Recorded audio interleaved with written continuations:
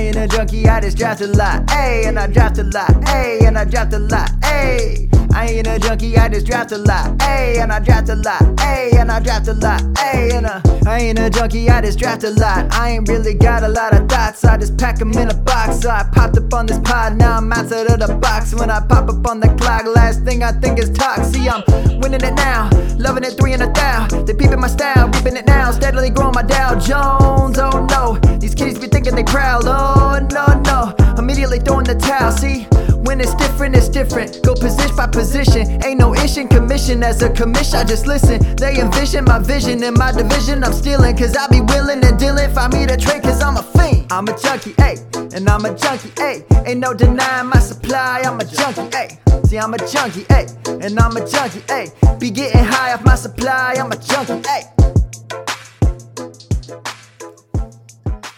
Hello, everybody, and welcome to episode 84 of the Dynasty Junkies podcast, a proud member of the Dynasty Addicts podcast network. I am your host, Rocky Petrella at Dynasty FF Addict, along with my co-host this week, Andrew at Andrew Hall FF. And I feel like I can't start this pod, Andrew, without offering my condolences, since it's the first time we've gotten together in a little while. After that Bengals Super Bowl loss. Great game. I thought they were going to pull it out at the end, but how you doing? You recovered yet? Yeah, I it was tough. I'm not going to lie, but I'll be honest too. Like, it was one of those games that you watch as a fan of football and just, I enjoyed the game. And then as a fan of the Bengals, I enjoyed the game. And as a fan of fantasy, I enjoyed the game. Like, there was nothing about that game that felt bad other than the outcome as a Bengals fan. But even then, there were some calls that went weird. Everybody was going to be, if the Bengals had come out victorious, nobody would have let us actually win that because of that missed call. So part of me is like, maybe this was the better outcome. It's not sour grapes, but it's been a weird week. Let's put it that way. Yeah, I can imagine. And I know our guest tonight, I believe I heard him mention he was rooting for, I don't think you're a Bengals fan, but I know you'd said on one of your pods that you were rooting for them to win. But we have an awesome guest here tonight. We have Ryan McDowell of DLF, among many other things that we'll let him plug at the end of the pod. But Ryan, how you doing tonight? Doing well. Thanks for having me on, guys. And yeah, I was certainly cheering for the Bengals. And I don't know, honestly, maybe it's just being in my region of the country, we're about an hour south of Cincinnati.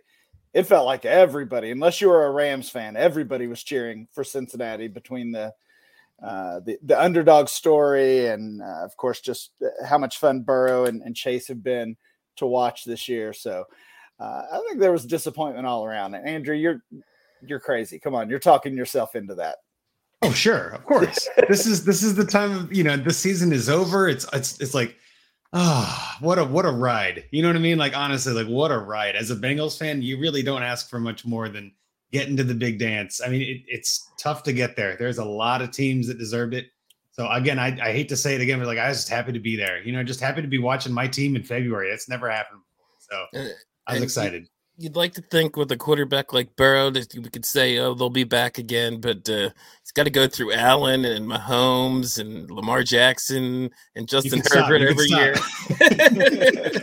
Yeah, it's murderer's row in the AFC. So yeah, it's going to be next year. I'm excited next year and the next year. Like, it's going to build, I think. And that's where I hope it doesn't come to well, that was the one chance we had. I hope we don't look back on that. So yeah, I'm definitely, it hurts, but at the same time, I mean, honestly, like, Matt Stafford deserves a title, and Andrew Whitworth deserves a title, and Von Miller deserves a title, and it's hard to feel bad for that team. Cooper Kupp, my God, like that, what a play that guy had, like a couple different plays in the game. So again, it was a hell of a game. Nothing but love. Yeah, I hear you. I know how heartbreaking it could be. My Eagles made it in 2004 for the first time in a long time. After multiple championship game losses, and it took us a while to make it back. Finally won first Super Bowl ever, back a few years ago with Nick Foles. Yep. So hopefully that happens for you quicker than 13 years from now. So, or 14, I think it was. But anyway, we're going to get right into it tonight, because I believe we have a lot to cover on our topic for tonight. And with the with Ryan on, and just with the end of the season, we wanted to get into some team building strategies. The football season is over. I thought it was a great time to talk about it. Junkies like us are doing startups now. I'm actually in 2 as of right now that I'm probably going to bring up a little later. And I don't want to just talk about just from the startup perspective. I want to get into trading, rookie drafts, how we incorporate all of that.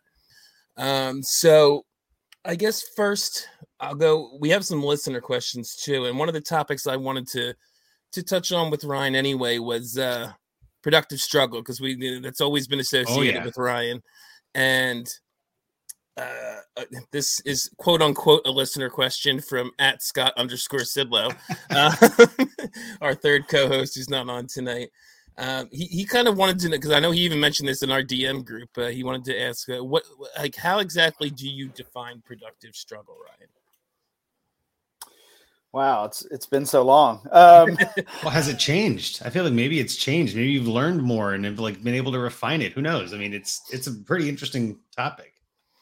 Well, I mean, I think when it gets down to it, the idea really even behind the terminology is that you are accepting losses, accepting that struggle with a goal of hopefully multiple titles, multiple playoff runs, and a high level of success in building a dominant team. So the how you get there, that's probably changed. Sure, as the NFL has changed. I mean, I wrote that article originally in 2014. So yeah, certainly things have changed a lot since then.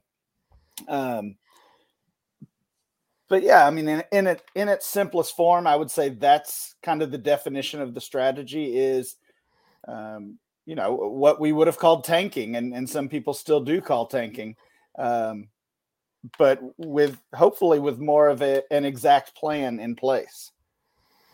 And I would imagine too, there's maybe like trading down in there. Do you try and pick up extra first and things like that?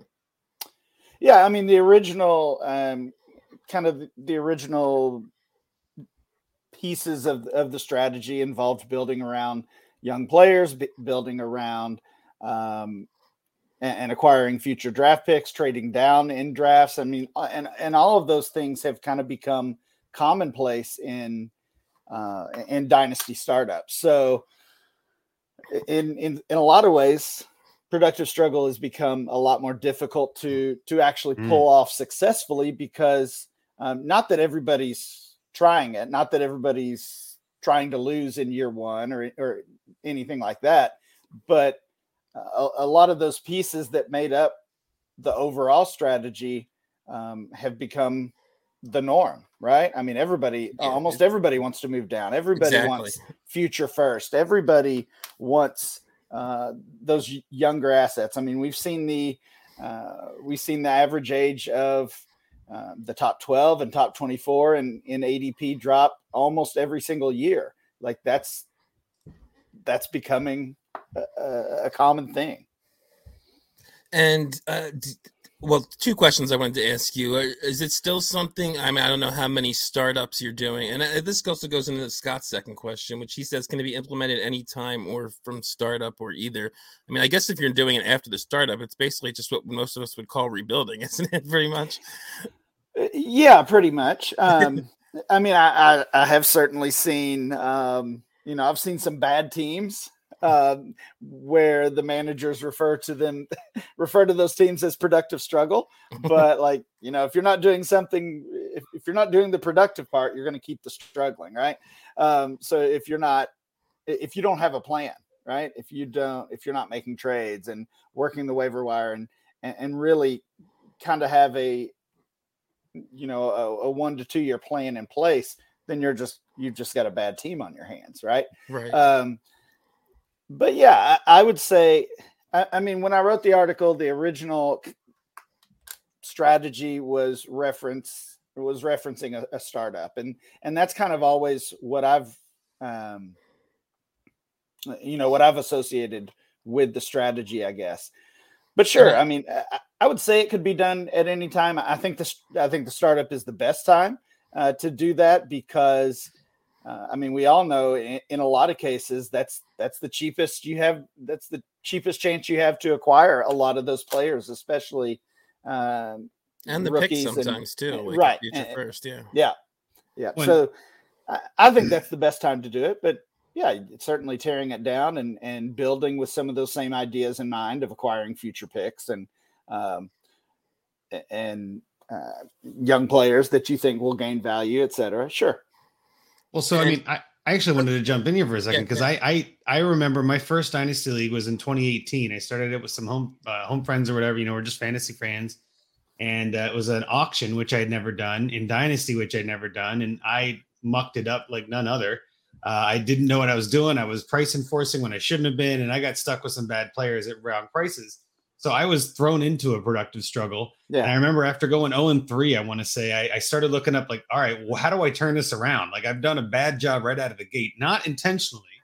And I remember finding your article and it was kind of like that. Oh, that's not a bad idea. Like, okay, so I can lose the battle and still win the war, right? Like I can take the hit and trade for all the injured players that nobody wanted at a discount. And I can trade for future first and trade away players that are scoring points because I don't care about points right now. Like it was a really eye-opening experience and I was in it. So I got to do it. And when you do it, it's even more fun. And I went and won the league the next year and everybody in the league saw that. And everybody was like, oh man, you really, traded your butt out. And you got, now this year there are 3 teams doing it. You know what I mean? So like what we were just saying, like now everybody saw it work and they're like, okay, I get it. I showed them the blueprint, right? Pun intended in a way, where it's like, I taught them how to do this and then they're getting to do it too. But that hits exactly what you said. Now it's harder because there's more competition for those picks and there's more competition for those younger players. And I was going to say, I think the best thing about doing it in the startup too is that's the point where everybody, I think at that point, most people think they're going to win. Exactly. It's like, when you're a couple of years into a league, there's some teams that are already rebuilding and all that kind of stuff. When you start with 12 other managers, almost every, even if people want to trade down, they all still want to try and win that year one. Most of the time, do. Yeah. So that's another way that it helps. The other questions I was going to ask you was just, is that still your preferred method if you were doing a startup today? Is that probably how you would attack it or no? Yeah, it absolutely is. I'm doing, kind of like Andrew was referencing there. I find myself doing more auctions when I'm doing new leagues than drafts. And you can definitely do productive struggle in an auction, targeting those types of players, et cetera. I think it's so much easier to build a win now team in an auction than it is in a draft. So, in those startup auctions, I kind of find myself almost with a hybrid strategy. I still want those players that I think are going to be cornerstone pieces. I'm still trying to acquire future assets, but sometimes the veterans are just so cheap that you can't pass them up. So again, you're looking for players. Sometimes I throw out that generic term of young players, build around young players. And that really is a reference to players you think are going to gain value. And a lot of times that's young players, but drafting Gronk in the last round of a startup a couple of years ago would have been a productive struggle move. If you still believe drafting Andrew Luck in the last round of a startup right now, I'm kind of past that one, but hey, I did do that in 2021. I don't think I'm going to do it this year. Right. Same. Yeah. A couple of years ago, maybe, but Antonio Brown's another great example. We saw the value bottom out with him over the past few years and taking a chance on those types of players. They're not young, but they certainly have a chance to gain a lot of value if the situation goes their way. So, and that's really the idea, is acquiring those players that you think can gain value. So in a startup auction, that's almost unlimited because, you're getting a Melvin Gordon for $2 in a startup auction. He's going to 10x that value, right? Yeah. He's a pretty good chance he's going to be a starting running back somewhere. And half the teams in your league are going to need a starting running back at some point. but none of them want him at the draft. Exactly. Like nobody wants to Right. pay for him. Yeah. Right. Exactly. So, yeah, it's definitely a different plan in the in an auction, but still kind of the same idea behind it. As far as drafts, like I said, I don't do as many. I did an industry league a couple years ago, startup, pretty bad team, did not make the playoffs. I wasn't last. Last is kind of the goal, first or last. I think Right. I was 9th or 10th. Didn't sniff the playoffs at all, and won the league this year. So there you go. Yeah, that's kind of the ideal scenario of how it would play out. Last in year one and first in year two, and I've been able to do that a few times. And I like taking the productive struggle approach with orphans, right? Like taking over an orphan and then just being like, all right, I'm just going to tank year one, right? Productive struggle. Let's trade away all the valuable assets for picks. And like that to me is the most fun part of Dynasty is trading. I mean, you're talking to some junkies who are on the Dynasty Addicts network with Trade Addicts as one of our sister pods who you'll be on soon. And obviously trading is one of the most fun things about this. So like taking over an orphan, wait, you mean I get to trade everyone away and everybody wants me to trade with them? Heck yeah. Where do I sign up? Like, so yeah, that's an easy way for me too, to be like, I get to productive struggle. No one's judging me. I didn't draft this team, like I love that. So yeah, it's the same idea for me. And one other thing I was curious about, Ryan, because part of the strategy is to, be as, maybe not as well, kind of to be as bad as possible in year one and acquire those future picks. Does draft class influence your decision to use the strategy though? Like it seems like, I thought this was the case because I got into Dynasty heavily in Dynasty Twitter and podcasts and things around 2018. And at that point, we were already talking about 2020. I heard people talking about 2020, and that did pretty much pan out. And now we've been hearing about 2023, I think, ever since 2020 ended, it feels like. So, I mean, those are specific draft classes where you'd want to do it. And we were hearing a lot, I think, last year that this year, 2022, wasn't going to be as good. And that narrative has kind of continued. So say if you were doing a startup in 2021, would you be less inclined to do it because if assuming you're aware that the 2022 draft doesn't look as enticing? I don't think I would ever be swayed from trying the strategy by a draft class. I mean, first of all, a year out, a lot of times we just don't know. I mean, even looking at what looks like it might be the top 12 of this current class, probably 5 or 6 of those guys were, I wouldn't say off the radar by any means, but we didn't necessarily see them being potential first round rookie picks. So I do think the class is a little stronger than it was expected to be, especially at wide receiver. That's certainly the strength, but we've had a couple quarterbacks pop up that maybe we didn't see coming, a couple tight ends as well. So I think this class specifically is a little better than it's being given credit for. In general, I'm still doing the strategy. I'm still going with it because I know no matter what, really, and no matter how bad the class is, there's still going to be some rookie fever out there, right? That's so true. even if I want to pivot off those picks for future picks for players, there's going to be teams in my league that covet those picks. Yeah, and it's like not just like it's about just the picks either. I mean, like you said, it's about getting those players that are going to gain value. So I mean, even if you're worried about the class, you can still, do that and hopefully those players do gain value and it still works out for you. And like you said, the picks are going to gain value anyway, no matter how bad the class is. So and one of the big pieces of productive struggle and why you want to finish last is you want that 101. Because in a typical year, the 101 is going to be a top 24 asset immediately. I don't think it's going to play out that way right now. Maybe it eventually will if we get some hype on these guys or the landing spot is perfect for Hall or for Burks or someone like that, or one of the quarterbacks. But in a normal year, we're seeing the 101 as a second round startup pick, if not higher. So, take that team that you drafted that you like, even though they were, not necessarily productive in year one, and now add a top 20, top 25 player to that. And that's, that's a huge edge you have on the league. For sure. Okay, and one thing I wanted to throw out to both you guys, and maybe I'll ask you this first, Andrew, and Ryan can chime in as well, but I mentioned those two startups earlier, and I want to touch on one of them now. I was going to say, I want to hear about these. Yeah. One of the reasons I wanted to do this this topic for this episode too is I think Dynasty is sort of in this really weird place this year, where like there's a bunch of aging point producers that we all assume are going to lose value, but they can help you win, and there's not a ton of young guys that have both the value and you can trust for points. So I did sort of in one of them, which it's a 14-team super flex.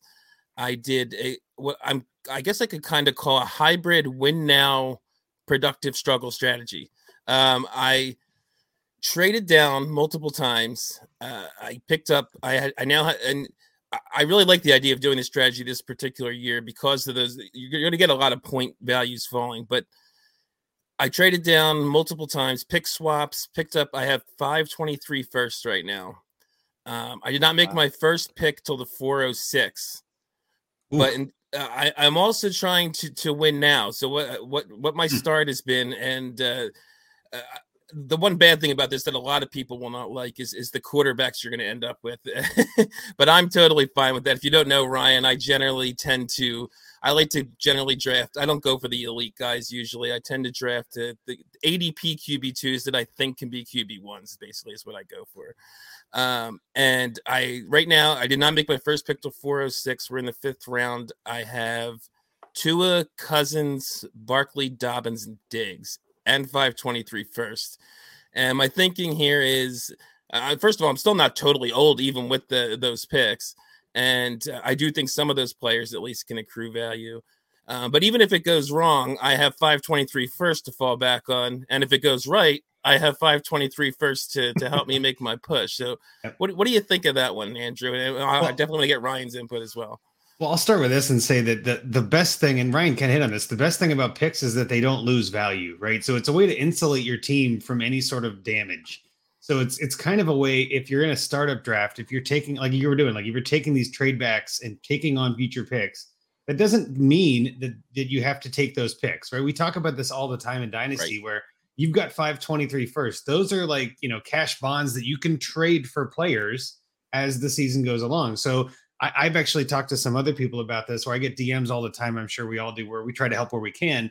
And one guy was like, well, I was thinking I was going to do terrible. I have 522 first, and I won the first 4 games of the season. Should I pivot to win now? And I was like, always. Oh, I mean, this should always be on your radar. You don't want to just say, well, darn it, I'm winning and I'm sticking to my plan. Like, no, be flexible, right? Like, be water, try to figure out the way to make this work. And so what he started doing, and this wasn't my fault or I didn't help for weeks. And he came back later and he said, I ended up trading 3 of those firsts away for players, and I forget who they were, but they were scoring points. And next time I talked to him, I think he was like 10-1 and heading into the playoffs as the number 1 seed. And I said that in my head, that's kind of what I'm thinking with your situation here, where it's like, you're not necessarily tanking per se. You're adding value in ways that are not scoring points, but it's February. Nobody's scoring points, right? So like, who cares? Take the best asset. I was just in that Trade Addicts dispersal, and there were, the first overall pick, I took the 102. I'm like, I don't think there's any better asset than the 102 right now, because I don't think I've got a chance to do much better than that, right? And then like, just the way I'm looking at this is, what's the most value on my team right now? Picks are a lot of value, so I love that idea. And I think too, if you start to see some players that you picked up, those QB2s, let's say Jimmy Garoppolo doesn't leave San Francisco, or Kirk Cousins gets a major weapon, or who knows? There's all these question marks. Baker, for some reason, let's say Devontae Adams goes to Cleveland. And I hope that doesn't happen as a Bengals fan, but like, we don't know what's going to happen in free agency and all this. We see it every year. Nobody saw Odell Beckham going to Cleveland, right? And so like that same kind of thing could happen again. And in 6 months, your team could be entirely different than where it is now. And then in August, in 6 months, that's when you start looking at it like, maybe I trade these picks away and start getting some players, right? Everything could be different. So I love that idea. Yeah, and like I said, it's not even necessarily like I am trying to pick. Actually, now that I'm picking, I have 7 picks in the 4th and 5th round, and we're into the 5th round now, and I think I have a couple 7s and a couple 8s coming up later too. But there's a ton of value there. So yeah, that's what I'm saying, and that's why I like it, especially in this particular year. I wanted to try it out because, like I said, and I expected it'd be more like I'd be having more guys like Diggs and Evans and then on my team, I even got a Dobbins in there, and who's not old, and a Tua who's a young quarterback that I still believe in. So Ryan, I just want to get your thoughts on it before we move on. Yeah, I like the strategy a lot as well. I mean, you're giving yourself outs with the picks, first of all, like Andrew said. So that's an obvious positive on your side. But the other thing, looking at these picks you've made, I mean, Tua, Barkley, Dobbins, and Diggs, all of those guys a year ago were second and third round picks in this format, if not first rounders, in Barkley's case. So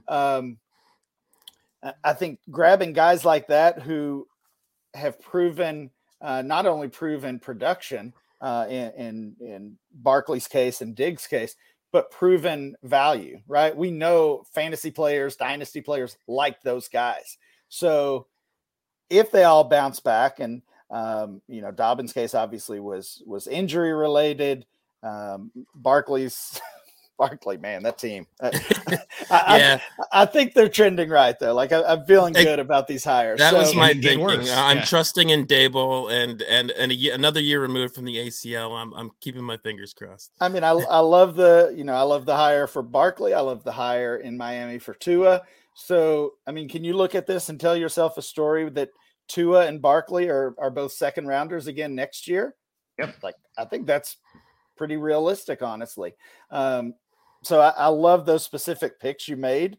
And yeah, you're in great shape. It reminds me of, and I don't know if I ever gave this strategy a name. If I did, I'm kind of forgetting it. But at one point, I noticed it was around the time when I wrote Productive Struggle. So it's been several years. But if anything, this is even more true now.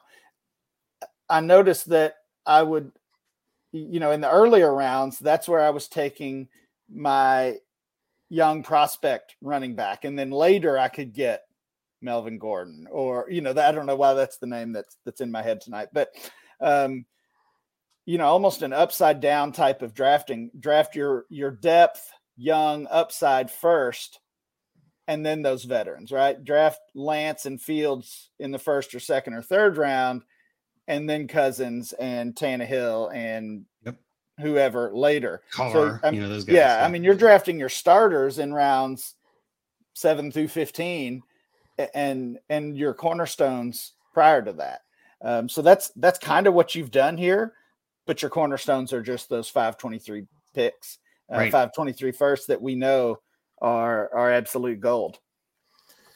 Okay, I'm glad I have both of your seals of approval there. You're doing great, Rocky. Keep it up. Okay, so something else I wanted to touch on was just kind of general team build preference. Like, I know we all want to get value and all that kind of stuff, but for each of us, that means different things. And I tend to end up building my teams if I'm not doing this experimental strategy like I did on this one. I tend to build my teams a certain way. I mentioned the quarterbacks. I tend to like to grab, value to me means grabbing an elite tight end, especially because most of my leagues are tight end premium. I like the advantage it gives you. And I tend to be, I'm more of a running back guy. I believe you're more of a receiver guy though. Ryan, is that correct? How do you tend to end up positionally? Just loading up on receivers and quarterbacks? Yeah, it's really simple for me, honestly. If it's a one quarterback league, I'm loading up. And I mean, loading up on wide receivers. If it's super flex, I'm going quarterback early and often. If we're talking a super flex startup draft, probably 3 of my first 4 picks are quarterbacks. So pretty much opposite of you, Rocky. Yeah. I don't know if that's good for me or bad, but that's kind of the general plan. And I kind of am moving a little bit more away from the running back thing. I think it's going to be a little overblown this year, though, so I'll probably end up drafting them anyway because I think everyone's going to be going away from running backs, and I won't be able to resist the value. Like I said, I did grab 2 already, and I only have 1 receiver in that in that startup. So, but Andrew, what about you? How do you end up, not strict? This has to be this, but how do you tend to end up with your teams looking? Yeah, so I mean, it kind of depends. I always like to add context, right? Context is key. So I always say it depends on who you're playing with, really. If I'm playing with a bunch of people I'm familiar with and that I can kind of, at least somewhat bookmark what they like to do, and I can kind of play the room, right? If I'm at a poker table where I know everybody else, it makes it a whole different game than if I'm just sitting down random, right? Same logic here. If I'm just randomly joining a team and you're asking me which do I like to do, not knowing anything else, I like kind of the hero running back, as they call it, I think now, where you get like that one running back that you kind of have as you're locked and loaded. I'm in a bunch of leagues. I joined a few leagues even this year, either through orphans or through startups, that are the 1-1-1 and 5 flex kind of a thing. And so that's where I feel like that kind of fits perfectly to that strategy, where you really only need the one running back and the rest can all be receivers. But I think if I kind of had to narrow it down, maybe the first 5 or 10 rounds, if it's a 1 QB league, I'm probably, 2 running backs. I try to get 1 quarterback, but I definitely don't get the first few. And then the rest are probably receivers. And then I'm probably going for that second tier of tight ends, like in that Hawkinson fan, not Waller anymore, although he's probably dropped into that tier now, like somewhere in that range. I like that second tier where they still have some young upside to get up there, but I'm not usually going for the Kittles and the Andrews and the Kelseys. I'm not usually going for the Mahomes and the Allens. Like, I don't think I have a single team with Mahomes on it. It's just not how I build my teams. So I'm kind of like, I would almost say I'm a mix, but I'm probably more like Ryan, where I tend to build through the receiving core just because I feel like that's the lower risk position. It's not the least risk, and there's always risk. But for me, it just feels better having, 4 or 5 solid receivers that I know aren't going to really fluctuate too much, aside from Calvin Ridley or those, kind of random players here and there where you just can't see that coming anyway. But yeah, for the most part, I like having that one quarterback, even in Superflex, one quarterback I can lean on, one running back I can lean on, a tight end I don't mind starting, and then, 8 receivers in the first 12 rounds and just kind of loading up. That's pretty much where I go. And I did not do it in the startup I mentioned, but this will probably shock you, Andrew, and some of our listeners. I'm actually starting to lean a little bit more towards, I don't mind, again, especially this year, getting that one quarterback. I don't think I'd ever draft 2 quarterbacks early. It's just not in me. But I just because there's not that many guys that I'm dying to draft, or like in the past, it felt like there were way more guys that I love to grab in like the second round, and I'd trade back from my first and draft a bunch of running backs or wide receivers, whoever, in the second and third, and maybe I'd trade up into the third, and you could. I just don't feel as good about, like, even like Devontae Adams is getting close to 30 now, and there's just so many guys like Cooper Kupp is awesome, but he's going to be 20. Is he 29 or is he going to be 29 next year? He's going to be, but yeah, he's 28. Yeah, so I mean, there's so many of the and the running backs, Cook and Elliott and all those guys, McCaffrey, are all aging now. So I'm just not as enticed by passing up on. It's not even that I want to draft quarterbacks. Really, I'm not sure who else to draft in a lot of cases. So. I think and this is a little off topic here, but a couple of things you've said have just made me think about it. Mm-hmm. I mean, the class of 2017, that running back class specifically changed dynasty. Yeah. I mean, so we're talking, so many, just the volume and how good they've been. I mean, Kamara and Cook and Mixon and, wasn't Jones in that class too? Later? Yeah, Aaron Jones. Yeah, and I know I'm definitely Leonard Fournette, Cook. Yeah, so there's just so many, right? And they changed dynasty 100% because that's really where strategies like Productive Struggle were born. Not because we didn't like the running back position, just because the running backs were terrible, right? There just wasn't that level of talent, and I noticed, and plenty of other people noticed as well. We're drafting these running backs in the first round, and in the next year they're out of the league or they've lost their starting job. Like, what are we doing here? We're taking this redraft mentality and trying to apply it to dynasty, and it just wasn't working. And so you talk about Productive Struggle changing. I mean, the 2017 running back class changed it, and it changed our strategy across the board. And now in a lot of ways, it's changing it again, because now these guys are 26, 27, 28 years old. And we've got this decision of, do we still treat these guys like first rounders, like elite dynasty assets?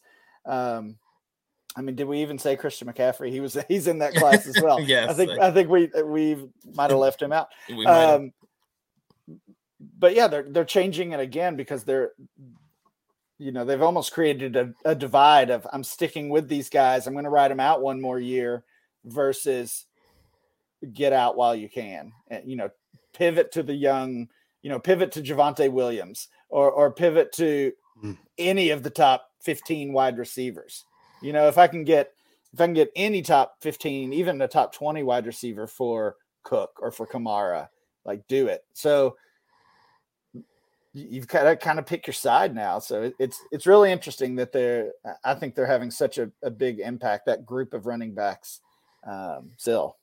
Well, I mean, and again, a lot of that though is this time of year we say this every week, don't buy running backs right now, right? You don't need to worry about them. You don't need to worry about a roster.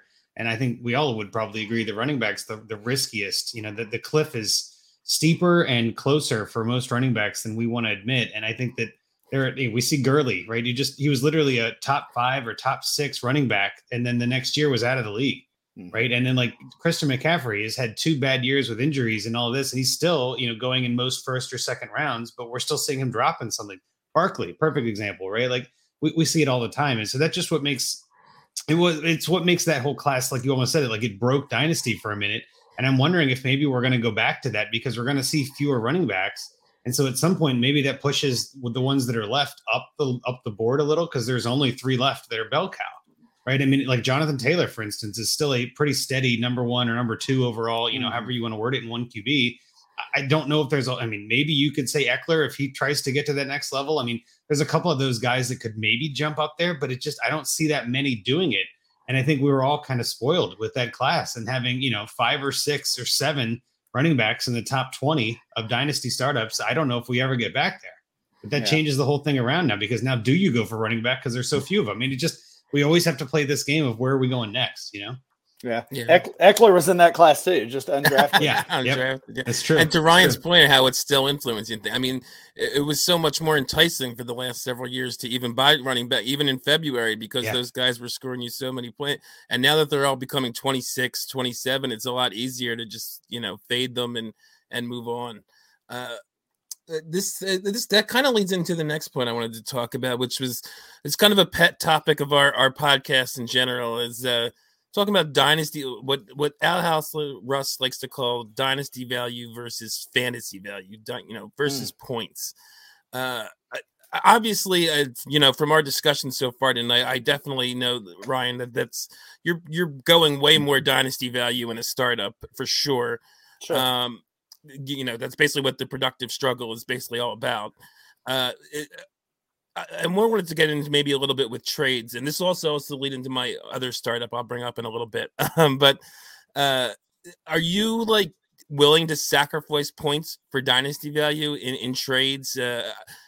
I guess it's easier during the non-point scoring season. So I'm curious, especially in season, like if you feel like you're getting the better value, but it's a guy who might not score you this year and you're at least in the mix, or is that something you're doing just because you're getting the value? I mean, not every time, not basically case by case basis. Right. Yeah. It's got to be case by case. Not only with the players, but with the team you've got. Right. I mean, and it's always got to be that, like Andrew was saying earlier with the person he was helping out. If you're always going to say, I'm taking the younger guy, or I'm going to take the guy that I think is going to be worth more in a year, you're going to be in that perpetual productive struggle. And that's not where you want to be. Right. I mean, the productive struggle is a temporary thing. Like you still got to be productive. You know what I mean? Like at some point you got to produce. And I mean, that's I've talked about it on other podcasts, maybe on here before as well, but I mean, productive struggle is an educational term. I'm a teacher, and as far as my day job, and basically the simple explanation behind that is you allow students to struggle because you think they're going to discover the answer, the path, the right way, whatever, on their own, right, versus giving them too much guidance and basically giving them the answer or telling them too much information. So it's kind of a self-discovery thing. But I mean, unfortunately we have students who are more on the struggling end than the being productive. And, it is a case-by-case basis. And it's not to say I'm going to let every student figure it out themselves. Right. Because honestly, some are just not going to get there, or some need more guidance than others. So Well, and some that's struggling can be really like just demoralizing and be like, why am I doing this? And it's just like it. I've actually had some friends that tried to do a productive struggle, and then after that year, they hated it. They were like, I don't like my team. I don't like this game anymore. Like it's that same kind of thing. It just becomes you have to have the right mindset. Yeah, I think that's exactly it too. Like there's more to it than that. Yeah. Yeah, it's certainly not for everybody. So, I mean, just as students would be a case by case basis, dynasty teams would as well. And you've got to know when to intervene with a student, when to offer that help. You've got to know when to make that move in dynasty. Either way, right? Either direction of, okay, I'm going to trade these 23 first for Russell Wilson, and I'm making my move. Like I'm going for it, right? Or the other direction. I don't have it this year. Maybe I sneak into the playoffs, but this is not my year. So I'm pivoting the other direction. So no, I would not always take value, especially in during the regular season. You're right. It's easier to do in the off season for sure. Again, that's one of those things everybody's doing. Right. But I mean, I like to buy years, right? Like I like to go from older players to younger players, not just to do it, not just to get the younger guy or the one who's climbing in ADP or whatever, but I'm trading Davante Adams for Elijah Moore because I think they're going to score close enough in 2022. And then I think Moore takes over from there. Right. So that's kind of the idea behind the type of trade you're talking about. Well, and two, just with that same exact mindset, I mean, at some point, Elijah Moore will be worth more than Davante Adams. We don't know when that point is, but that will almost definitely occur. And so what it really comes down to is you're trying to predict the market. You're trying to predict as close as you can to where they're the same, but descending versus ascending, right? Like that's the whole point in the value trade. And then the points trade. That might be right now, though. Sure. Like, don't you think if you're in 10 leagues with and you've got Davante Adams, if you offer that trade 1-for-1 right now, you're not getting it in all 10. Like, no way. I mean, it might be a half and half thing already. So, right. A little bit of it is getting ahead of the market. And I mean, productive struggle does not always work. If it did, everybody would do it. Right. And, and because young players don't always work out. I mean, you guys know I love Juju Smith-Schuster, and, and he was kind of my guy, and he still is. But if you paid 101 prices for him, or if you pivoted off of Davante Adams or Tyreek Hill or whoever, DeAndre Hopkins or someone like that 2 or 3 years ago, you probably don't feel great about that right now. Yep. True. Yeah. And I mean, every decision basically in Dynasty, whether it's a startup or a trade, basically comes down to weighing how much you weigh Dynasty value versus production value. And it's something I've been trying to work on ever since I started Dynasty, because I've very much been, if it's a scale, my production value side is up here, and the Dynasty value a lot of times is down here. That's why I tend to go. I tended to be the opposite of Ryan. I think part of it's I don't have the patience for productive struggle, and I always try and win now. That's part of what goes behind my quarterback strategy is you can win now doing that, because you can. I don't worry as much about security, and I trust my ability to trade for guys if I have a Brady, which I have on many teams, or things like that I drafted in a startup. He scored me a bunch of points this year, and now I have to replace him. And I basically that's what you're doing with every decision you make. So getting to the Dynasty value point and leading to my startup, this other startup. When you're in 30 plus leagues, you can try different things. So what I'm trying to do this time is maybe not be patient, but I'm trying to go way more on Dynasty value, not worry so much about production. Now we're in the 4th round. I haven't traded here. This is the exact opposite of the other startup. I started at 108. This is a 12-teamer, so I had 205, and it's a 3rd round reversal, so I also had 305. And I took Jonathan Taylor at 108, and then there were like I think it was 6 quarterbacks and somebody else. I guess it was Chase Jefferson. Maybe, one of them. And I got Trey Lance at 205, which I'm not even a huge Trey Lance guy, although I am warming up to him. That's something I learned this past year. A little side tangent is I was kind of down on Lance. We talked about it last summer, I believe, Andrew, just because I wasn't sure what kind of passer he'd be. And I've kind of decided it doesn't matter. I saw Jalen Hurts and what he did this year. And I love Jalen Hurts. I'm an Eagles fan, but he's not that great of a passer, and it didn't matter. Right. He was a mid to low end QB1, depending on your scoring. So I like and he's definitely a value type guy. And then this is a what we'll call limited Devy league, where we're going to have a separate Devy draft afterwards, and you can only pick players in the 23 class. So that's the limited part of it. And my third pick was the Devy 101.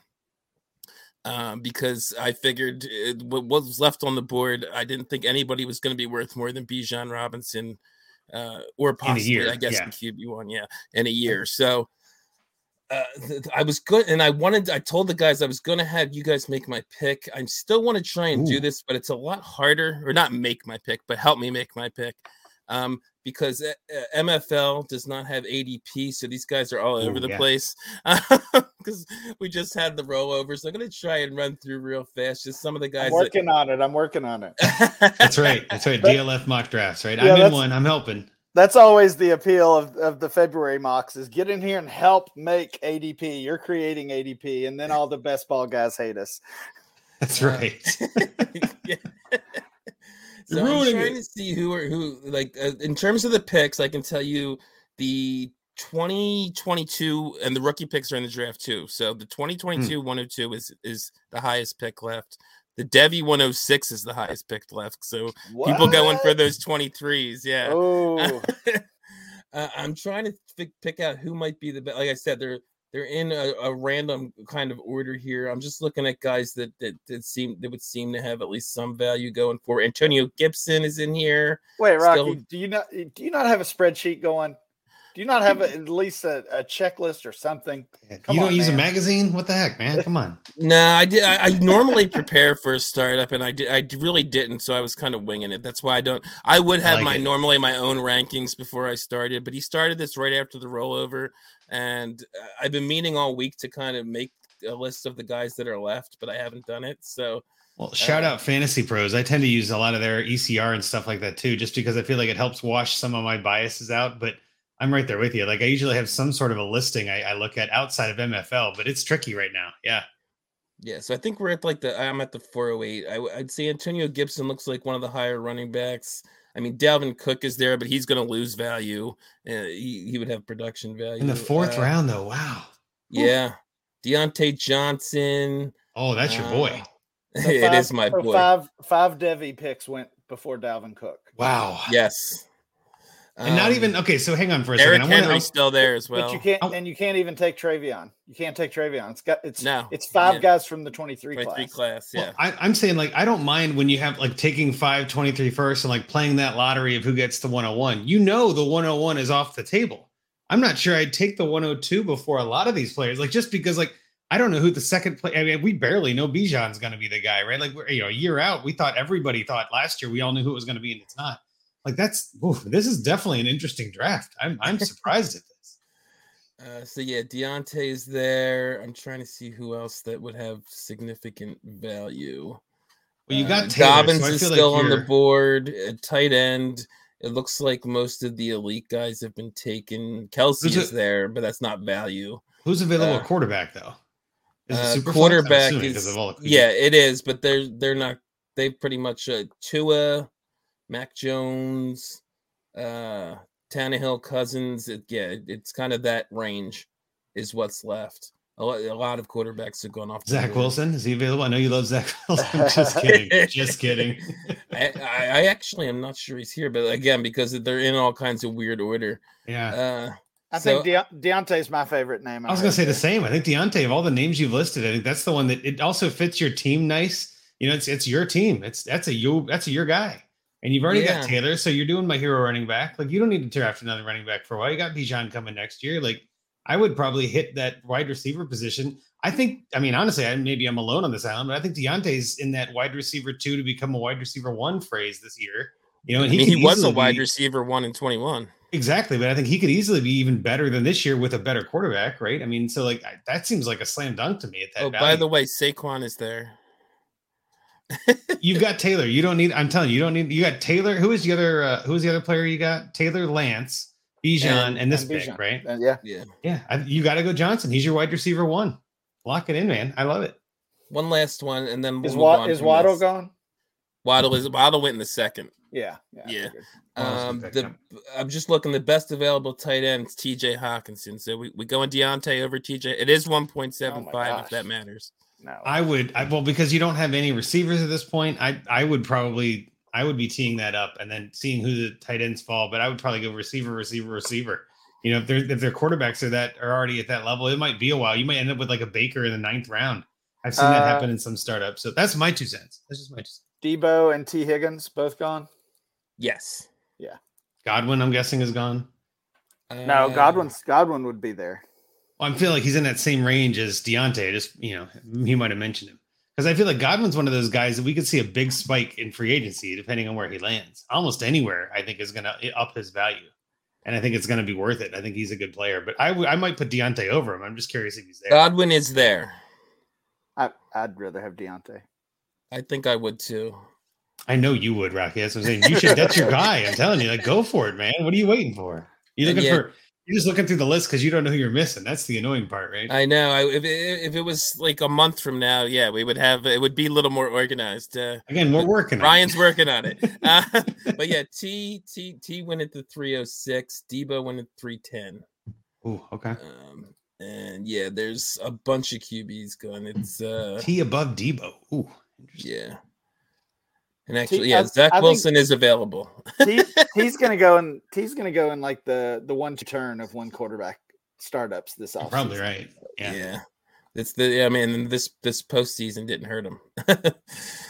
Okay, so Deontay pick is in. So I think it's the one. So we will move on. We'll get to the listener questions, and then we'll go to find me a trade because a couple people were nice enough to ask a question here. Listener question from Tommy Blair, him at Tommy BL and a bunch of numbers. Sorry, Tommy, I don't feel like reading the numbers.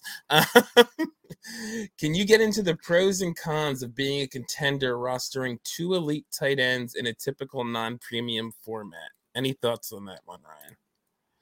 Ooh, it sounds like you're more suited to answer that one. You said you like to get that elite tight end. I like it for the positional advantage, though. And if you're rostering 2 of them, you're only getting the positional advantage really with one of them. You're starting the other one over a receiver or running back or something like that. Yeah, I mean, I guess the advantage, the advantage is, if there's 4 studs, you've got 2 of them, right? And there's only 2 other teams, so it basically widens your the advantage. It widens your advantage at that tight end. Everybody else, yeah, right.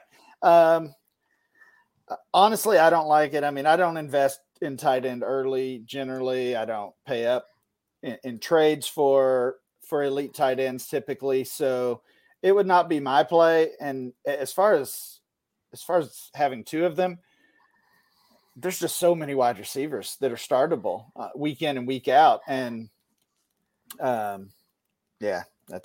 kind of all. And I'm with you, right? Like we listed the pros, basically playing keep away. And if you have like 2 really elite tight ends, like you're saying, like the top 4 guys, you can probably start them over a lot of receivers and things like that. If you have like Kelsey and Andrews or something like that. But yeah, I'm not even there. Especially he mentioned in a typical non-premium format. I'm even less inclined to do something like that.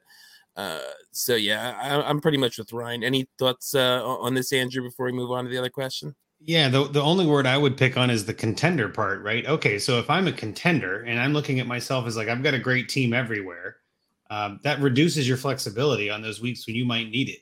Right, you might need a little bit extra flexibility, and you pretty much got to put a tight end in one of your flex spots. Well, you're kind of limiting your upside maybe on some of those other weeks you might need it. However, what I'm looking at is that what I would probably do if I had this, I would trade one of them to a non-contender for one of their better players, right? And just kind of like trade it to someone who you don't have to contend with, because then it's basically the same thought process where you've only got, let's say there's 4 stud tight ends, and you have three competitors are going to have the others.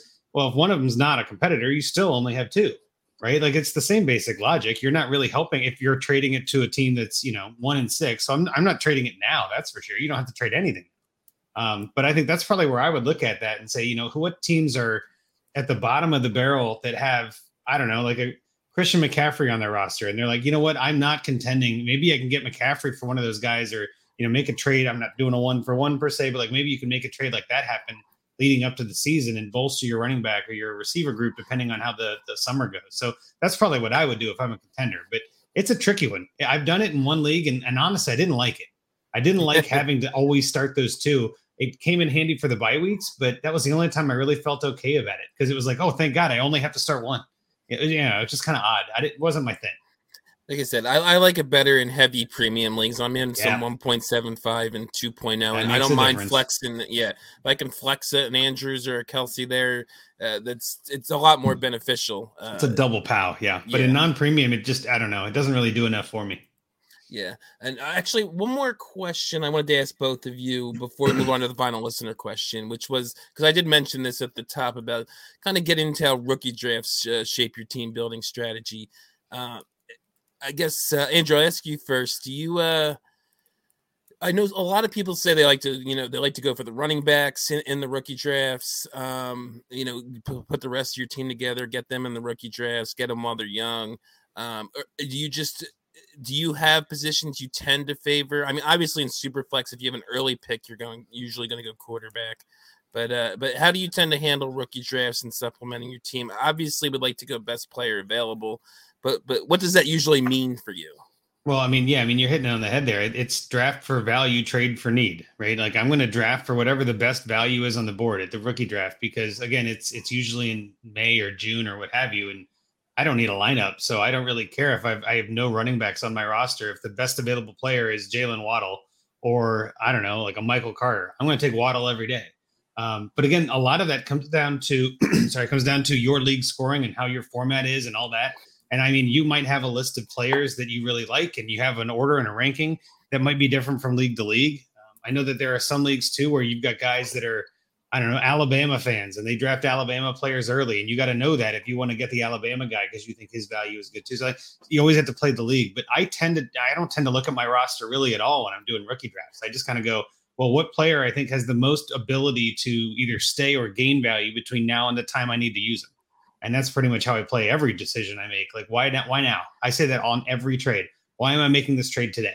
Is there something that happened that I'm capitalizing on? If not, I should wait. Why force it? But that's generally how I play it. And Ryan, I'm going to ask you the same question. I guess sort of getting to what Andrew says. If you're going best player available, it's I agree. We pretty much always should get the value and all that kind of stuff. I guess we generally are a Superflex Random podcast, but the quarterbacks are the easy answer, so we'll take that out of the equation. Are you and most people aren't drafting tight ends very early unless they're Kyle Pitts anyway. So are you breaking the tie with receiver if you're pretty close on both guys? Yeah, I mean, my answer would almost be exactly the same as Andrew's. I guess the only thing I would add is it seems like when you get later in the draft, back half of the second, certainly into the third and fourth round, I think that's where it's probably smarter to gamble on running backs versus wide receivers. Good point. Yep. But yeah, in general, I'm just taking the best player available. I'm not, not really considering my roster at all. Maybe it's a tiebreaker, but that's usually not even the case. The only thing I will add to this is there have been, I remember now after I say this, there have been a couple of drafts where I know my team is in no shape contending, and I am not looking to win at all this year. And I feel like then I might tie break to the receiver because, again, I feel like they hold their value a little bit longer. But I can't remember a single pick where I was like, where the gap was big enough where I was like, usually the gap is what it is because I believe the running back is better than that receiver, that tier drop, right? There's a tier of running backs. I have a tier 1 running back available and a tier 2 receiver. I'm almost always picking the running back, even if I don't need them, because in the next couple of weeks, I'm probably going to trade them. And I know you guys have talked about this on Trade Addicts too, but like I can't think of a single team that I've kept every player on for more than a month.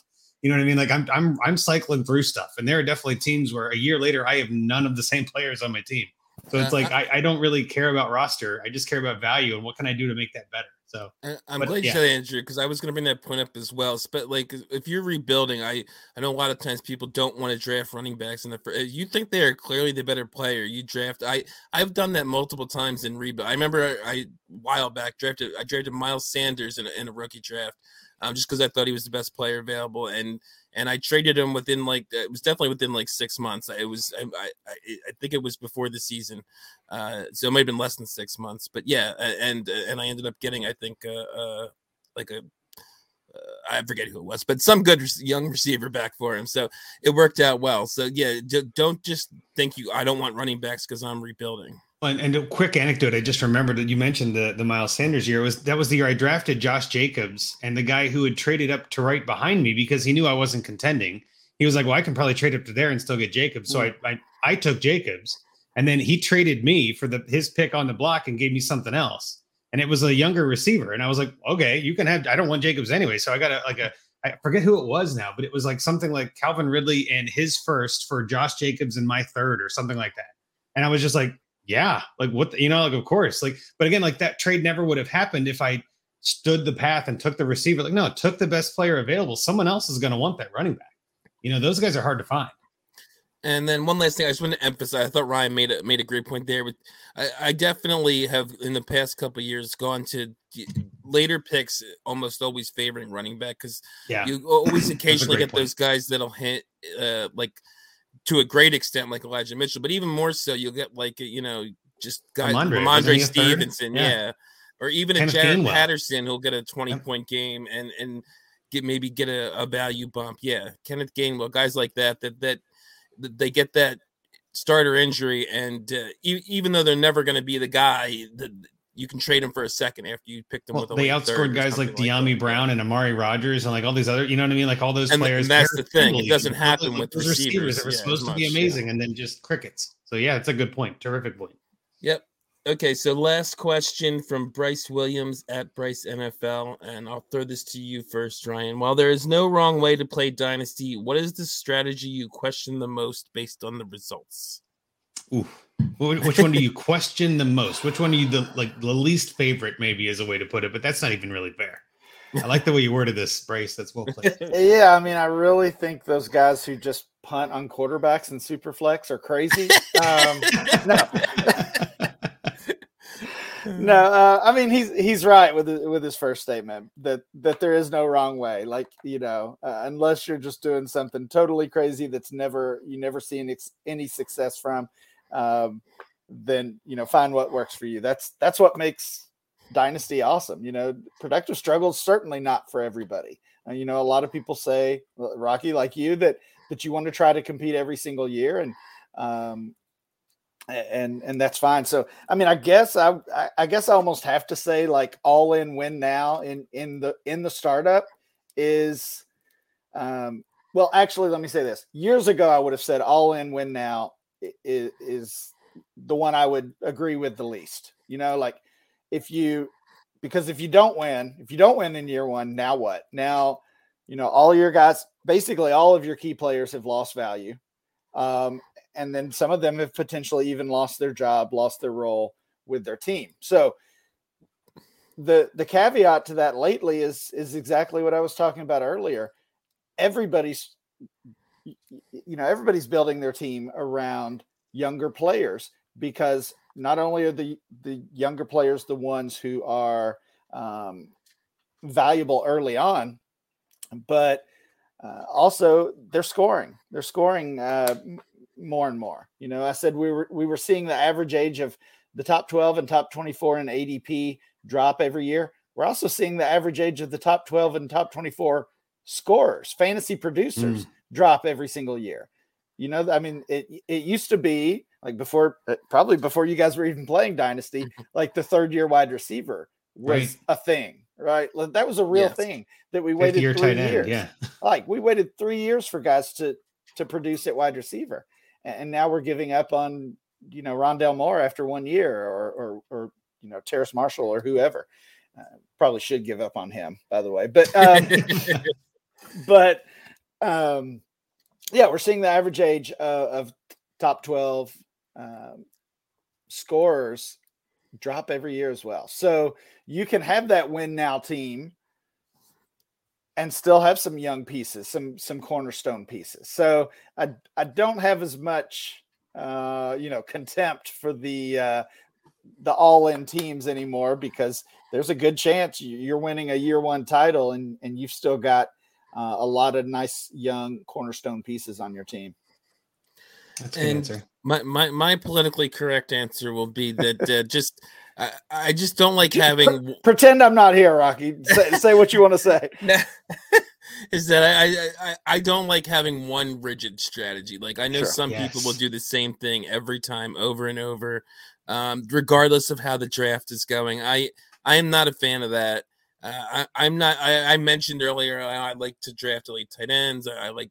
I'm more of a running back guy than a lot of dynasty people are, but it depends how the draft is going. So if everyone's drafting running backs, I'm not drafting running backs just because I like to draft, I want to draft running backs. So then I'll take the value elsewhere. It's part of the reason I've even leaned more into the quarterback thing is everyone's taking quarterbacks anyway. So I'll just wait a little longer and get my point producers that nobody likes, like Kirk Cousins. So that's going to be my answer. I just don't have a rigid strategy. Go, see how your draft goes. Maybe try different things like I'm doing with these two startups. Have tendencies, but don't be too rigid. I like that. That's a good answer. Mine is more of what irks me, I guess. I don't know if it's what I like the least. I mean, again, there is no wrong way. You said it perfectly, Bryce. I mean, we're all on the same page. If it makes you happy, if you're having fun with it, go for it, right? If it's not collusion, it's legal, so you're good. I've seen some interesting trades on Twitter, and you're like, well, they both agreed to it. You know what I mean? Like, it's not collusion, then it's allowed. I wouldn't have done that, but if you go get your guy, man, you do what you got to do. But the one that irks me, and it feels weird saying that, but the one I like the least, I'll go with that, is when people trade back in years, and I mean in draft picks. So if you're on the clock at 110 and you trade for a 23 first and a 23 second, and then in 23, you're trading that pick for a 24. You know what I mean? Just make the pick or trade it for a player. Like, just gaining all of those picks looks great, but you're not winning titles with that. And so I feel like I don't mind doing it once in a while or doing it, 1 year. But I've been in a league for 3 years with one guy who always seems to have 8 picks in the next draft.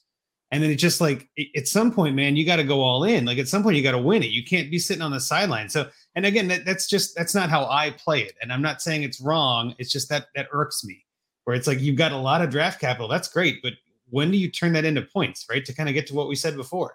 And if you're not going to turn it into points, I mean, that's one way to play Dynasty. Never win and always have a ton of great picks and, have a great roster. Great. Okay. But at some point, you got to win the title, right?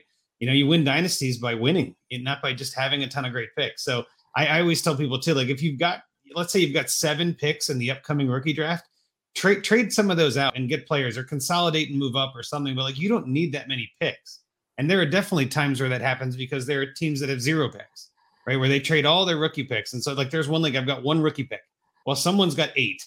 You're not going to make all 8 of those picks. And I might trade in at that point. But if you're not going to be active in trading and you're just gathering picks, that bothers me. But that's a personal thing. If it makes you happy, go for it. And then one last thing, sorry, before we move on to Find Me a Trade, I wanted to, since Ridley Truther had asked a question in the chat, I wanted to throw it up here. In a 12-team Superflex PPR, are Diggs, Godwin, and Darnold too much for Higgins and Dobbins?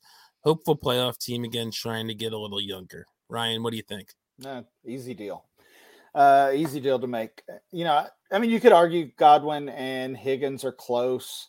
I mean, really, the 2 for 2 there. I think we can take Darnold out of the equation. Yeah, right. The 2 for 2 is close enough. You're getting a little younger, which he says is part of the goal. And I mean, Darnold, in Superflex, he's an asset, but not enough that it matters. If that's the price you're paying for buying years, maybe if you've got a need at running back, so you can pivot from 2 wide receivers to running back wide receiver, I like the deal quite a bit. And I'm with you, Ryan. I don't see, I don't think you're getting much of a fall, if any, in production, and you're buying back the years. So I don't really see the downside there. You on board with that, Andrew? Yeah, but I would look at it a little bit differently. And it's my trade brain comes in here where it's like, if you feel like that's too much, then add a 2023 second and send it. Right? Like go ahead and send Diggs, Godwin, and Darnold for Higgins, Dobbins, and another piece. Right? If you feel like that's too much, then don't worry about asking for a little more. Right? Now you get your guys and a bonus. You get a little icing on your cake too. And then if they say no, you're like, all right, great, take out that piece I just added and I'll do it. And you're still happy.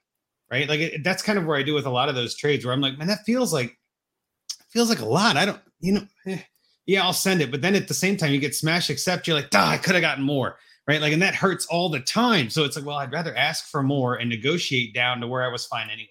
So I don't think it's a bad trade at all. I'm with you guys. I would probably rather have the Higgins Dobbins side myself. A year ago, it would have been exactly the opposite, but that's dynasty, isn't it? Right. Like, a year from now, we might look at this and go, man, Diggs balled out again. What were we thinking? But I'd rather have Higgins and Dobbins. I think those two are both going to be top 12 of their position. And Diggs probably could be. Godwin, I don't think will. And yeah, Darnold's kind of meh. But if you can get another piece, why not? Send it off or see what you can get. Yeah, and plus there's also a lot of, question marks around Godwin. Where's he going to be? Who's going to be his quarterback? All the injury, all that kind of stuff. Now's the perfect time to ask for 23 seconds and thirds. Right. Like now's the time that those picks are getting a little bit undervalued, I think, because we're all looking at this rookie class coming in and you can easily sneak a second or a third on your roster. Kind of what I was saying before, to use in a trade later, not to hold and hoard, but, get another piece that you could, push in on another trade that makes it go over the edge. And you got that third for free. So what do you care? Right. That's kind of where I go with some of this. Okay. So we'll now get into our Find Me a Trade segment and finish up here. This week's was submitted by Nate at Nathan_Roarth on Twitter. Andrew, do you mind? You want to get in the settings while I'll pull up the roster here? You're muted. I have the roster up if you wanted to do that. Okay, I'll do the settings and then you pull up the roster and go through that. Okay, 12 team, half PPR, Superflex, 1.0 tight end premium. Only 20-man rosters and only start 9. So shallow rosters, shallow starting lineup. Starts a QB, 2 running backs, 2 wide receivers, a tight end, super flex spot, then 2 flexes. They do have 5 taxi spots to expand the roster a little more. I guess I'll get into his little description here, and then you can go into the roster. It's a little longer than one of our normal ones, but I just love the way how he laid it out so formally. So he says his background is this was my first dynasty and auction startup. Goal was to punt RB, build around elite QBs, wide receivers, and tight end. After the auction, liked my team, but realized I jumped on too many cheap wide receiver values early that limited me from bidding up on studs later. But his 2021 result was by streaming running backs off the waiver wire. He went 8-6 and made the playoffs. Was unable to flip my 22 first-round pick into a competitive RB and lost in the semifinals. Landed the 107 draft slot. And he says 2022 goals. The decision for my team now becomes either tear down every starter to generate more assets or consolidate my picks and bench players to upgrade starters or possibly buy depressed RB assets for 22. Does believe he should aim to be either first or last in the league and not in between, which I think everyone always kind of agrees with. You don't want to be in the middle there. As a start 9 league, I feel like I should prioritize upgrading the starters and worry about depth later, which I also agree with. So let's get into his roster. All right. So again, this is a super flex, but it's a short roster, short start. I mean, that's an interesting combo. We haven't seen that one yet, but he's got Justin Herbert, Baker Mayfield, Dak Prescott, Sam Darnold on IR, and Mitchell Trubisky as quarterbacks. That's a solid 5 quarterbacks. I mean, I think that's pretty damn good for a league this short. Well, he's got Trey Lance also. Yeah, that's true. That's true. Yes. Trey Lance on the taxi. That's right. Trey Lance on the taxi. 4 starting quarterbacks. Yeah, 4 starting and 6 quarterbacks that are worth rostering. So I don't blame you there. Running backs a little bit messier. He's got Amir Abdullah, Benjamin Eno, Devontae Booker. Or Eno Benjamin, Devontae Booker, Malcolm Brown, Jamar Jefferson, Dearness Johnson, Giovanni Bernard, and Kenway Nwangwu, which again, it's a little weak, I would say. Receivers, Just he's a little. It's a little weak. Devontae Booker being your best running back hurts my soul, but that's okay. I get it. You got DJ Moore, Deontay Johnson, Marquise Brown, Rondale Moore, Cortland Sutton, Elijah Moore, who we talked about, De'Ami Brown, who we talked about. Pretty good receiver core. I think that's a Ryan team right there. That's like building around the receiver group for sure. And then tight end, we've got Evan Ingram, Noah Fant, Hunter Henry, Harrison Bryant, and Brevin Jordan on the taxi down there. So yeah, this is an interesting team. So I'll kick it back to you, Rocky. What do you think? Yeah, so I'll go into my trade first then, and we all it's funny, we all kind of had similar idea, but kind of I feel like went in a slightly different direction with it. I went going to trade Trey Lance and Rondale Moore, even though I am starting to like Trey Lance a little more, to team just named Alex for Jalen Waddle and Elijah Mitchell. I didn't think. I was mainly looking at Waddle, but I liked adding Mitchell. I didn't think I could pull Waddle and Mitchell with just Trey Lance. So I like adding Rondale Moore, especially because for me, he's not a guy I'm really believing in at this point. I think this was actually on DLF Pod Dynasty Refinery with Cal, who was in the chat earlier, and Adam Harstead. I think they mentioned that Rondale Moore had a negative ADOT if you take out his 80-yard touchdown this year. So I don't trust Rondale Moore going forward in that offense. But I do think he has value to others, so I love adding him in here. I'm looking to upgrade the starting lineup. I think it's a waste, especially with the short rosters and the short starting lineup, to have three potential stud QBs. And a lot of people, I feel like, do view Lance that way. And he already has Herbert and Dak. And even if you trade Lance away, you still have Baker as a third. So to me, it's sort of a waste of assets to have that much that you can't start at one time with such short benches. So I want to move one of them. Waddle would immediately become his most valuable wide receiver. At worst, even if he regresses a little, at worst, his probably wide receiver 2 to Deontay. Mitchell adds a startable running back, and I like Mitchell a lot. There's the narrative in San Francisco that they're always revolving running backs, but really Shanahan has tended to stick with one guy until he gets hurt. I mean, we saw that with Mitchell this year, and then immediately when he came back, they were giving him all the carries again. So pretty much he got hurt multiple times. That's the one issue. He does have the injuries, but other than that, I like having it's easily his best running back. And Alex looks to be rebuilding. He has multiple first and seconds. His only QBs are Stafford and Goff, which are not ideal rebuilding quarterbacks. So he gets Lance here.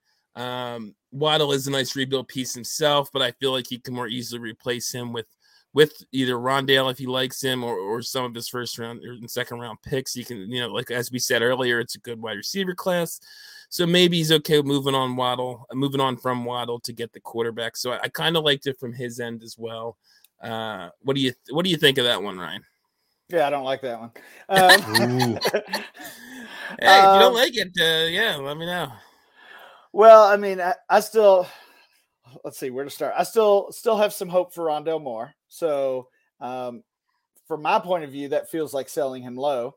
Now, I will say if you agree with Rocky that you're ready to move on, now's the time, because Rocky, you made a good point. He does still have value. So that's kind of an eye of the beholder thing. I think Trey Lance's value is only going to go up. I mean, Garoppolo hasn't even gotten traded yet. So if you are interested in moving him, and I did think you made a really good point about with the short benches, almost has too many quarterbacks. Even I would say that as the quarterback hoarder. But if you're willing or even interested in trading Lance, I think you wait it out a little bit. We all kind of know what's going to happen, but once it actually does, it's like one of those counting it twice kind of things. Yep. Lance's value has gone up because we're like 90% sure Garoppolo's getting traded. When he does, it's going to go up even more when we're 100% sure of it. I love Waddle. I mean, everybody loves Waddle, so I don't have any issue with him. Mitchell, I don't trust as much. I mean, the good news is Mitchell came back to be the starter every time he got hurt. The bad news is he got hurt 3 times in 1 year. So, just not a player I would necessarily be targeting at his current price right now. But honestly, Ryan, I appreciate you saying I didn't like that one because too many times on this, and we do this with the guests as well. I think sometimes we're all trying to be too polite to each other, and not that you weren't polite, but it was just it's always nice to have a little disagreement on the pod. I think I'm a little higher on Mitchell than you are. I still feel like Lance has most of that value is baked in. You may be right. It's probably going to go up a little bit, but I do think most of that Garoppolo was gone value was baked in once they lost in the championship game. Yeah, and I mean once I get into my trade here, it goes back to our startup and team building strategy. Like that kind of shifted over into these trades we came up with, and that's fine. Again, that's the good part about Dynasty, as it should. Okay, Ryan, why don't we get right into yours then? Sure. I tried to take advantage in one way, at least, of that quarterback depth as well. I came up with sending Dak Prescott to the team that must not be named for Justin Fields and Miles Sanders. And according to the trade analyzer at DLF, which of course we love, you'd actually be losing this trade a little bit. 846 for Dak, 765 for Fields plus Sanders.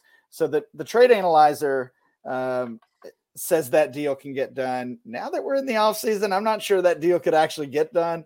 Dak's going one direction and Fields is going the other. So that may be a tough trade to even pull off, but if it can happen, I like it. He mentioned kind of either wanting to be first or last. I don't think this is a first place roster. I don't know that you're one trade away from a first place roster. So pairing Fields with Lance, obviously you're shooting for the stars there. You might end up with 2 top 5 dynasty values overall this time next year. And then I still I love buying low on Miles Sanders right now. I think he's super undervalued. Those are the types of running backs I buy in the off season. The bounce back guys or the ones I expect to bounce back who have lost a little bit of value. I hate it, Ryan. No, I'm kidding. I knew you would. I'm joking. That one, I mean, it's not something I would do though, obviously. But I do get where you're going with it. I actually feel it's maybe, Dak, I guess are you looking at him as a descending asset? I just feel like he's a little low right now. That he's another guy I'd rather hold on to and maybe reap the production. I think he's going to have a better year next year. That's the way reason I wanted to hold on to Prescott and Herbert. I do love what you said about buying Miles Sanders low. I've already been saying the same thing too. He produced pretty well the second half of last year, especially from a rushing perspective. They got to get him more involved in the passing game to really matter for fantasy, but he was getting a lot more of the workload and producing with it. And I don't think a lot of people even realize that he had a couple 100-yard games towards the end of the season.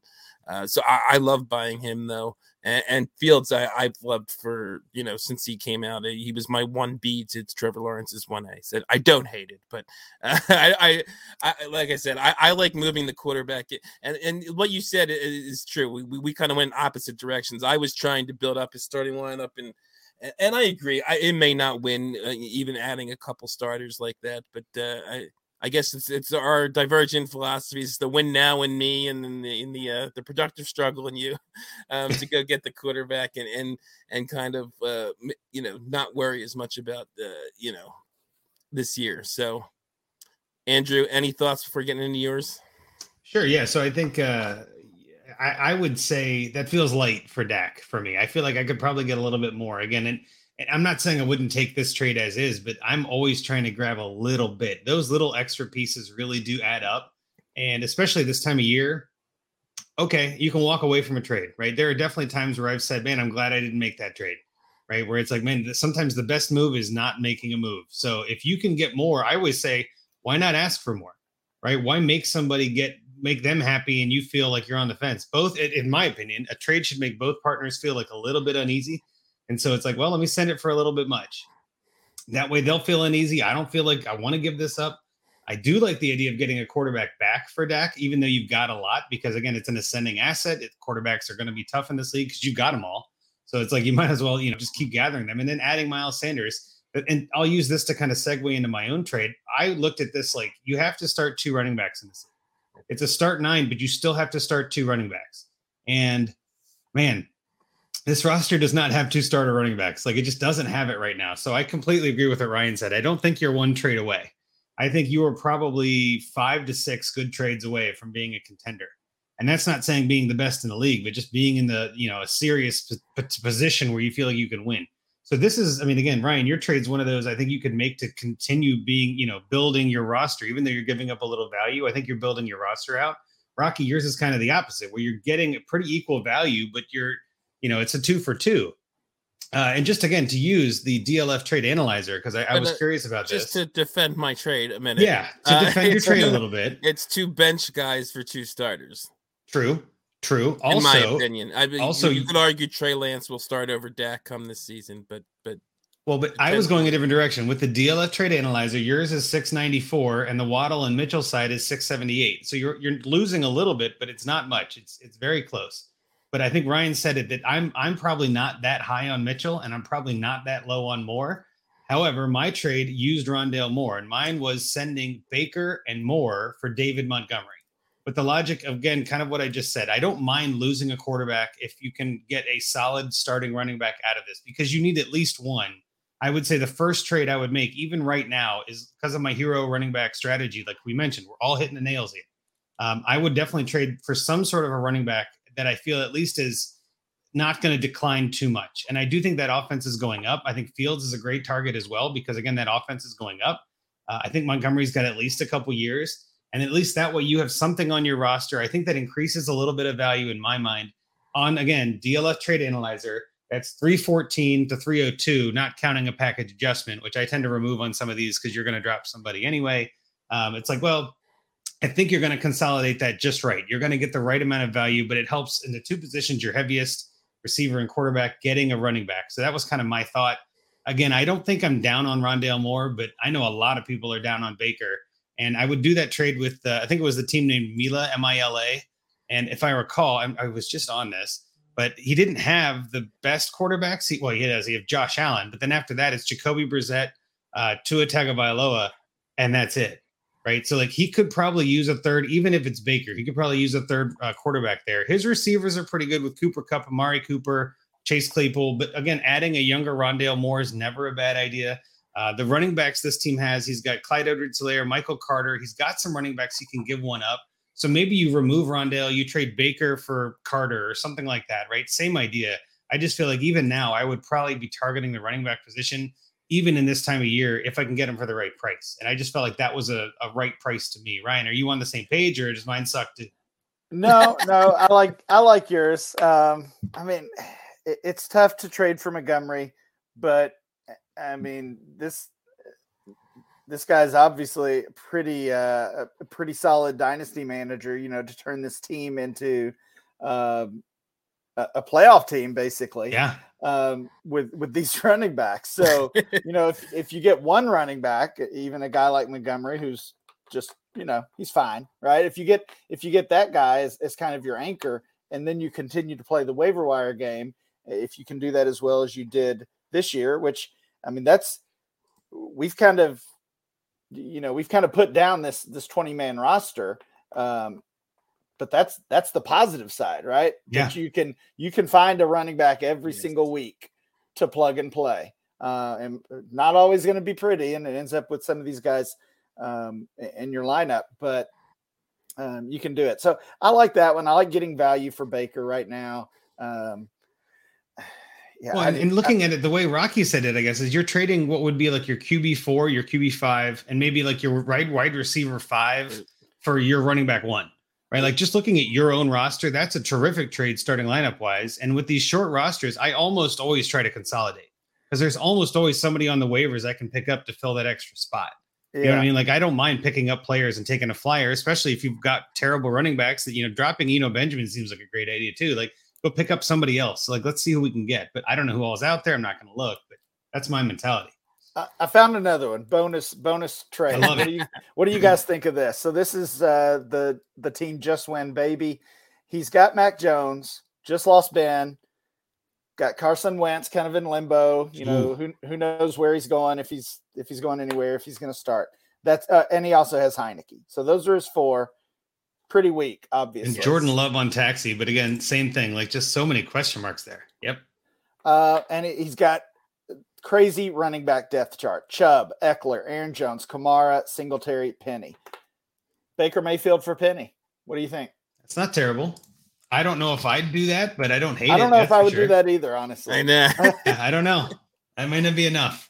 But maybe like maybe like a same kind of thing, like a Baker and a receiver for a Chubb. I don't mind that. You know what I mean? Like, well, I don't know if that gets you the. That was going to be my only receiver. issue with yours, Andrew. I like yours. I just think people hate Baker so much. I'm not sure what happens there. I mean, not that people love Montgomery, so maybe it works.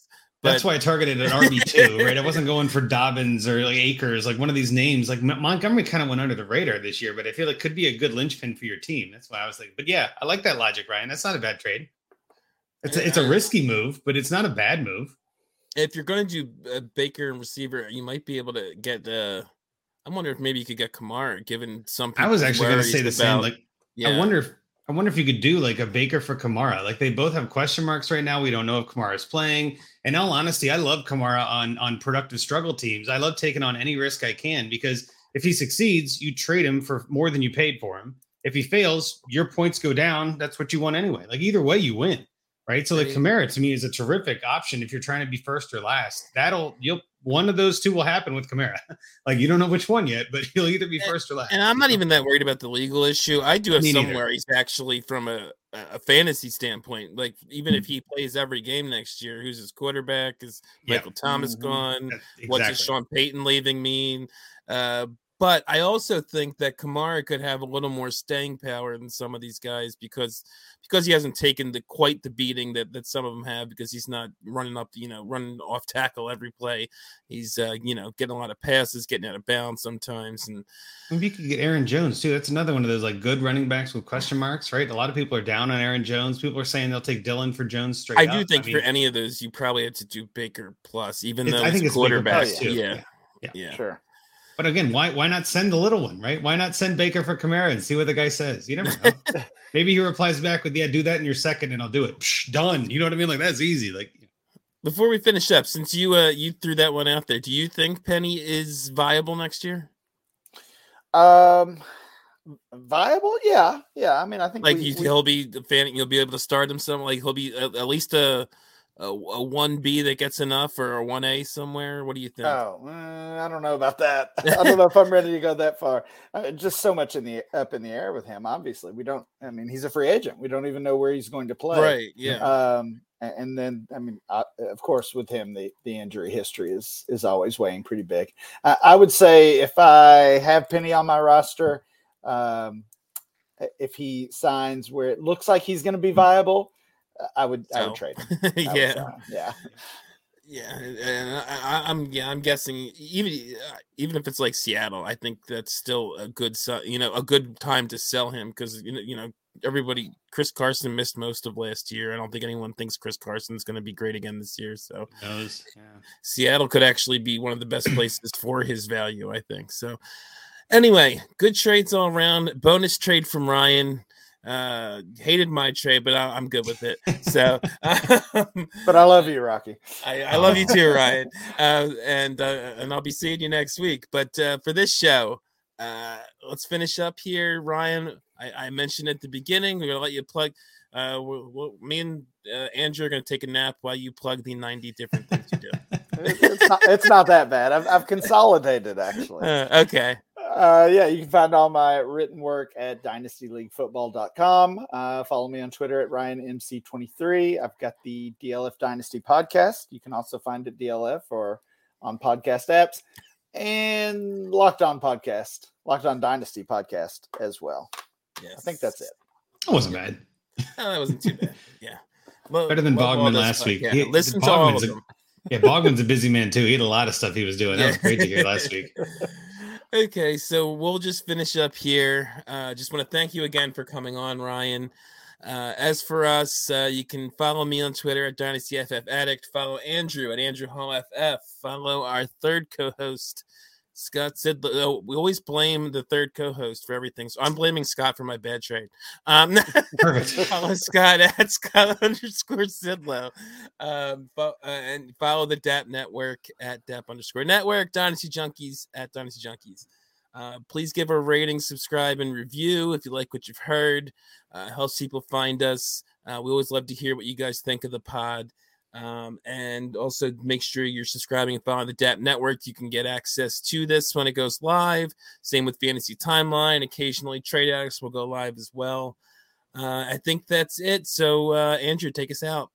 Yeah, again, Ryan, thanks so much for coming on. Good to finally pod with you. I know I've been listening to your voice for so many years. It's such a humbling experience to have you on the podcast. So really, really appreciate you having. And again, what an overachiever having 2 trades. Well done on that one. But yes, with all that, it was a great time tonight. Awesome job, everybody. Well done. Let's hopefully we had helped some of our junkies get a little bit worse at Dynasty. Who knows? But with that, Junkies out.